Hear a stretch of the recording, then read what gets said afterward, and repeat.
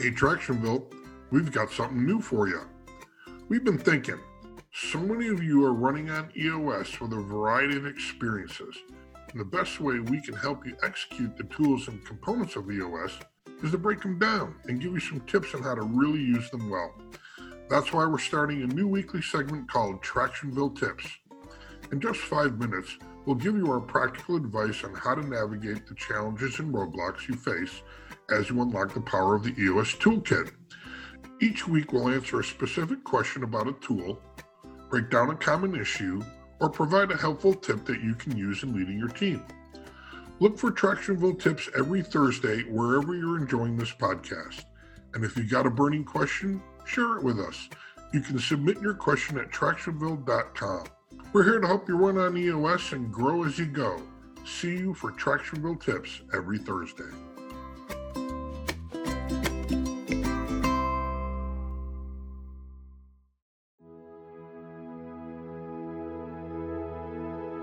You don't want to have a shotgun effect and just kind of broadly advertise or post something on, Founder Suite and hope somebody comes knocking on your door. You need to be proactive. Well, we can be proactive in a strategic manner and work on and leverage those relationships that are already in place, because not only are there relationships, we know what they're looking for.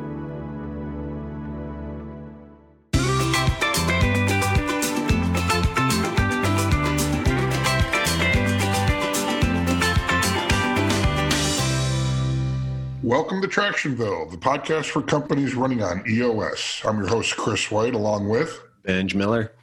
And today we're really excited to introduce our listeners to Fran Karosik, who is an M&A director at Aligned Business Advisory Services. Fran, welcome to Tractionville. Happy to be here. All right, so we could go a bunch of different ways. We're super excited to have you on, Fran. We haven't had this topic on the podcast before, so I know our listeners are going to be excited, because the reality is a lot of our entrepreneurs out there, they talk a lot about succession planning, exit strategy, M&A, but they never really do. Or, they get so wrapped up in the day-to-day, and next thing 10 years go by, and hey, what's your exit strategy? I don't know, I don't have one. And so tell us a little bit about, your expertise and how you're helping entrepreneurs. Yeah, sure. So it varies, right? It depends upon the entrepreneur and what they want to accomplish. But I guess you have to first figure out what they want to accomplish and what their goals are, right? So at the end of the day, you use the word strategy, exit strategy. So what is it? What are the goals and objectives of that founder, entrepreneur, CEO of the company? Are they looking to, based on their life circumstances, maybe it's time to retire? Maybe they don't have a true succession plan in place at the company, and therefore it is just time to find somebody else to take that enterprise and move it forward. Does that founder, entrepreneur, are they looking to truly retire? Just, write me a check and I'm going to go to the beach and I'm going to play golf. And there are people that want to do that.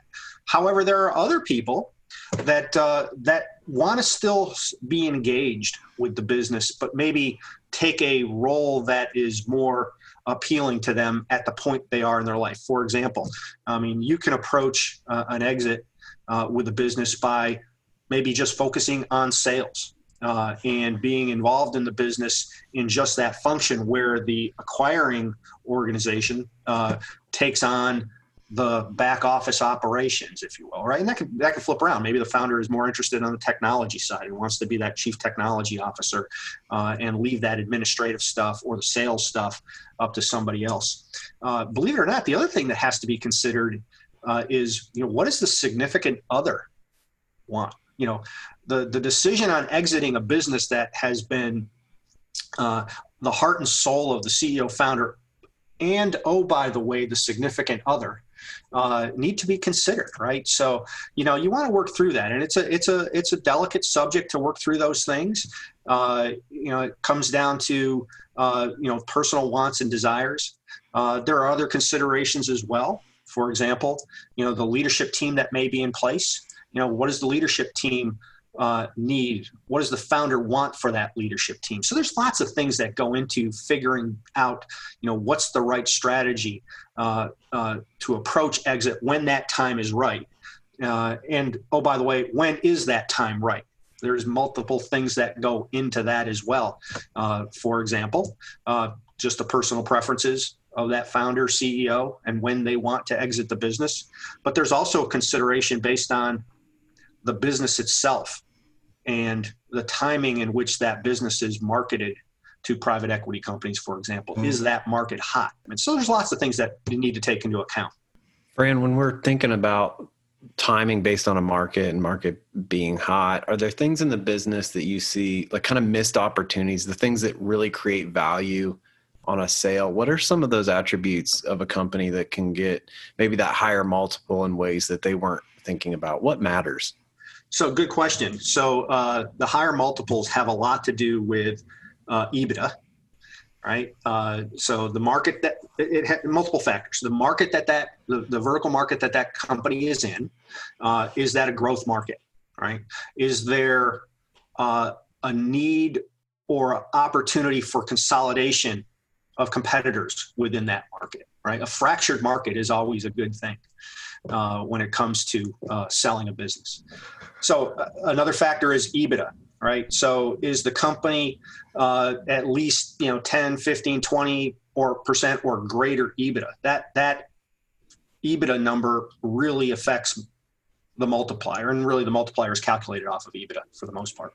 The other thing is, what's the type of business revenue stream or contracting mechanism used within that? Recurring revenues are always better than one-time project-based revenues, right? So the funding organizations, the acquiring organizations are looking for kind of that steady revenue flow. And then of course, the other thing around EBITDA and revenue is just, is it growing over time? What's the trends just within that business in and of itself? Other factors include the leadership team that will be left behind after the CEO founder exits. Another factor is that CEO founder and the role that they play within the company. If that CEO founder is the only one that can sell versus the leadership team that's left behind, that could affect valuation as well. One of my friends just went through an acquisition of his company, and he stayed on to sell, exactly like your example. But he's in a very capital-intensive industry, so he's always having to invest in new equipment and to stay ahead and to stay on top of the competition. And it was just always a battle for cash, producing the cash versus the capital requirements. And he stayed on to sell, and he's 6 months in. We talk on the phone. He's like, Benj, I can't believe my paycheck. I'm making more money now selling for this company than I did carrying the entire burden of the whole thing. So it doesn't always end up as a win for the seller who stays on, but it sounded like a good deal for him. Fran, I want to ask you about something that nobody really wants to talk about, and that's can you talk a little bit about how to protect ourselves from a tax standpoint during one of these transitions? I've heard horror stories. I've heard stories where people like yourself come into the picture and say, hey, if we do it this way instead of that way, we can have big implications to the bottom line. Us simple folk that just like to create value and build teams and build organizations, it's the last thing on our mind is how do we optimize for a tax situation on a sale. Can you talk a little bit about that? Yeah, so it has a lot to do with how the business is structured, right? How are the assets of the business structured, right? We encounter, which is a very good strategy, a business operates within a facility. The facility may not be the asset of the company that gets sold. The facility may be an asset of the CEO founder, his own personal asset, right? So you don't necessarily have to sell that asset when the transaction occurs. The business can end up continuing to lease that space over a period of time. So there's ways to do that. There's other ways around intellectual property where the intellectual property is actually held. There are implications around how monies are paid out over time, if it's cash, if it's stock. There's lots of different implications. There's a component of ensuring that the most lower middle market companies, not most, many of them are S corps, or LLCs, which has the exposure and or benefit, depending on your point of view, of having an individual's personal finances wrapped up inside the business's finances. You want to make sure that those things get separated through that process, and then that has tax implications as well, both on the transaction of the deal itself as well as the individual. Do you need help hiring your next superstar? Have you ever hired someone to learn that they don't align with your culture and core values? VisionSpark is the go-to resource for companies running on EOS. Their team of search professionals are experts in people. VisionSpark's proprietary process ensures that you hire the right person for long-term cultural fit and bottom-line growth. Let VisionSpark strengthen the people component of your business. VisionSpark, right search, right team, right seats. You can visit VisionSpark at visionsparksearch.com. Fran, when should an owner founder think about, like, is there a particular time in their career, like they started a business, they built it, nurtured it, they're 10 plus years into it. When should they start thinking about doing some of this planning? Well, the theoretical answer is immediately, as soon as possible, right? You need to, if you don't have a goal or objective, how do you know the path to take in order to get there, right? So the earlier the better. The reality is, if you think you're within 5 to 10 years of wanting to exit the business, is probably a good time to start thinking about it. You start getting in the 1 to 2 year window, you really miss some. You lose the luxury of time to really think through, to really be able to contemplate offers based on the merits of that offer, as opposed to the urgency of just wanting to exit, if you know what I mean, right?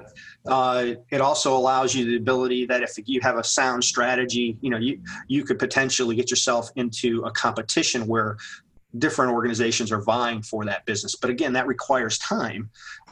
And if you have a strategy and plan, then you know what you're looking for. So when offers are made, you have something to compare that offer against what your objectives are. And you have to, and you use that as a guidepost through the process. And I don't know if you can answer this question, but I've been through this a couple of times myself, but I know people out there are thinking about it. Like, is there an average amount of time? Let's say I've done all my prep work, right, and I'm now ready to put it out there.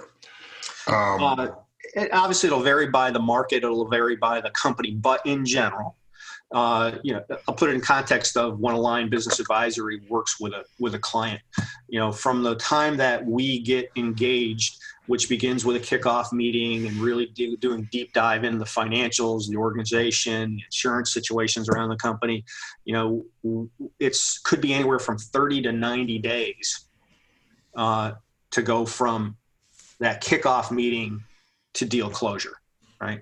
And again, many factors go into that. The attractiveness of the business, the acquiring organization itself, how they handle themselves through the due diligence process. But generally speaking, once let's say a private equity company expresses interest in a company, their motivation is to close as soon as possible, right? Right. So once a PE or a strategic acquirer gets involved, you expect that clock to really go fast, and then.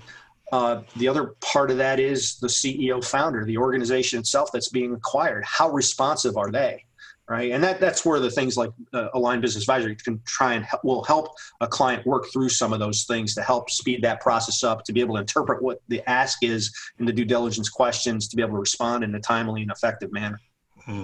Fran, I expected you to say the opposite. I expected you to say, slow down, be patient. It's going to go really slow. But your answer was the opposite. Talk about the mindset that founder visionary needs to have through the process. They've got to be willing to let go. A CEO founder has put a significant chunk of their life into building what they have, right? They don't want to fail their employees, their leadership team. And I'm not suggesting that they should just totally let it go and that's not important. What I'm saying is they're protective, right? They've taken on so much for so many people, right? The willingness and ability to allow things to be different after you're gone, you have to have that mindset, right? If you don't adapt a little bit, it will be much harder to find somebody to want to take your company that you will be willing to let take your company over, right? So there's this give and take. You have to be ready, right? I talked about the significant other being involved in the process. That's a big deal as well, right? Everybody has to be on board with that activity, with what is about to happen. And you have to be able to open the kimono, so to speak, and share the good, bad, and indifferent of the organization and the business that's there.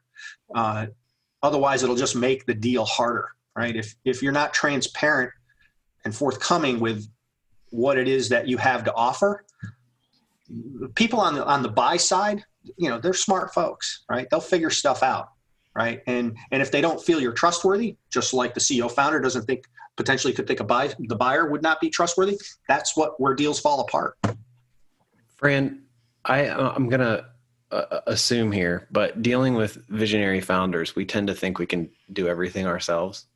And this seems like an area that's a no-brainer to go hire someone like yourself to come in and help run the process. And, I would assume introduce us to options and resources, people that we would not know of or have access to. But I want you, for the sake of all the M&A people out there, give us visionaries a plug on why we should hire someone for this process and not go it alone. The simple answer is, how many times have you, the CEO founder, gone through an exit, right? Even if you're a serial entrepreneur, it's not going to be, it's going to be able to be counted probably on one hand, the fingers on one hand, right? Aligned Business Advisory will do, 20 plus transactions this year of various valuations in various markets, quarterbacking the deal, if you will, for the seller. The other part of it is going on your own versus working with an organization like Align and others that are out there. There's plenty of good companies in this space that Align Business Advisory is in, although Align, of course, is better. The relationships with the buy side, right? That's one of the key things, that helps make a deal go faster and or better, and may help in the valuation exercise as well.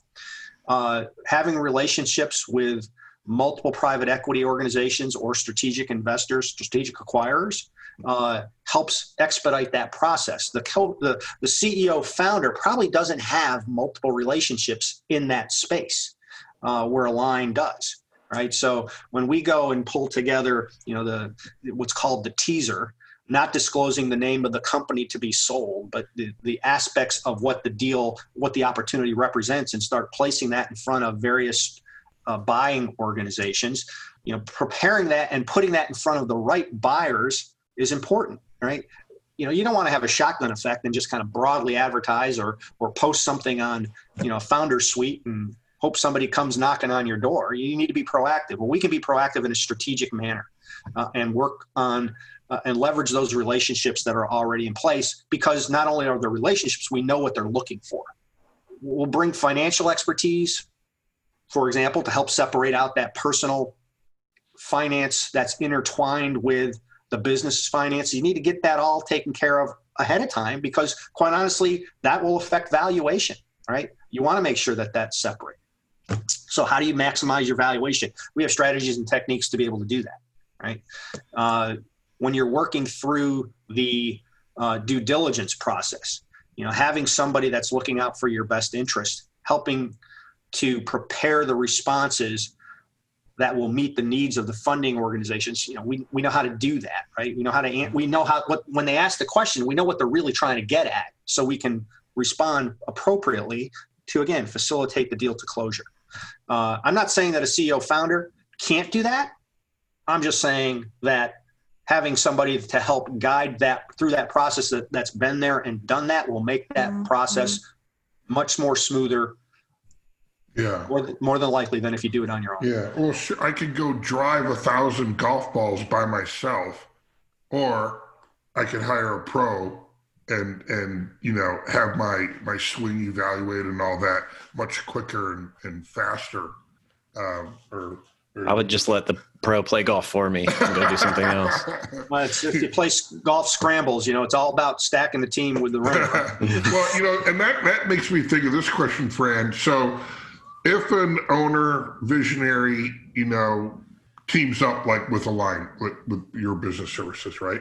So who do they need internally on their team through this process?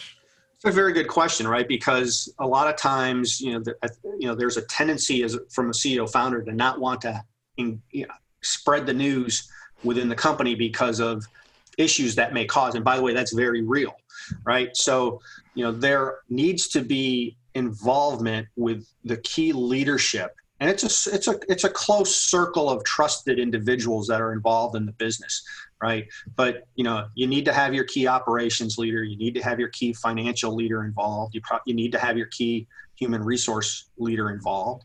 Likely, there's an outside, like a third-party accounting firm that the organization works with. They need to be involved. There's the company likely will have an attorney that they deal with. They would need to be involved, right? So I'm not saying that you announce it to the broad base of the company, but there are key individuals that need to be involved early on through the process. And then at the right time, there does need to be communication to the broader company as the deal is getting close, right? Because you don't want to cause an issue going forward where, uncertainty and fear can develop with the people within the company without proper communication, and we can help guide that. What are some of the keys to that conversation that help it go well? Assurance that jobs will be there, assurance that the acquiring organization, what their goals and objectives are, assurance that, for example, the CEO founder is still going to stay engaged with the business, making sure that gets communicated. Let's face it, a lot of people don't relish change. So you need to be able to provide assurance that there won't be that much change. There will be change, but it won't be that much change. And for those that relish change, what is that change going to be so they can get in line? So it's all about just effective communication, setting up proper expectations, and being truthful, right? Fran, I want to go back to our EBITDA conversation. That's kind of probably the number one contributor to the valuation, or at least the multiple. How do we balance that with growth? Because I'm thinking, if I'm going on a timeline where I know I'm out of here in 2 years, do I slow down growth so I can maximize EBITDA, or do those have a relationship together? I know in the SaaS world, they talk about the rule of 40. So if you've got 40% profitability or 40% growth rate or some, combination where it adds up, but that's only in SaaS world. So I don't know how it applies to other markets. Oh, well, typically you're looking at two numbers, right? What's the revenue? What's the top line? What's the trends associated with that? Obviously a growing trend is better than a flat trend. But flat trending revenue is not necessarily a deal killer. Revenue that's erratic, up and down, or trending downward doesn't help. That's just stating the obvious. EBIT is the same way, right? You want to see it growing. You want to see it at minimum flat. You don't want to see it going up and down. And if it is going up and down, why? What are there any one-time expenses that are in there that are explainable, that you can assess and put right out front as hey, this went down because we made a significant investment in product innovation, and now the market is starting. There's stories around things like that affect EBITDA that need to be understood. And sometimes when we're going through and prepping an organization to sell, sometimes there's really not a good explanation other than it just was a bad year. something happened in the market. We lost a key sales individual. Things of that nature do affect those kinds of numbers. I'm thinking about I had an experience with one of my buyouts, and this was early on in my entrepreneurial career. And I was in a meeting with a Fortune 500 company, and I went there with one objective, and that was to partner up with them. And I got in this meeting, and it was with the owner and their entire senior leadership team, probably about 12 people. And they came in, they sat down, and after we got through the small talk, I kind of went into my pitch, and I wasn't even 5 minutes into my pitch, and the owner leaned over to the person to his right and said, "Okay, so what are we doing? Are we buying these guys?" And I was kind of like, where'd that come from? So I kind of just got everybody's attention, and I said, I didn't come here today to talk about that. I thought we were talking about, working together. And then the person who the owner spoke to the right just came back to me and said, "Well, Chris, what's your last 3 years EBITDA?" And in a nanosecond, I said, "Well, I didn't come here, to share that private information, but if today goes well, we'll have another meeting," right?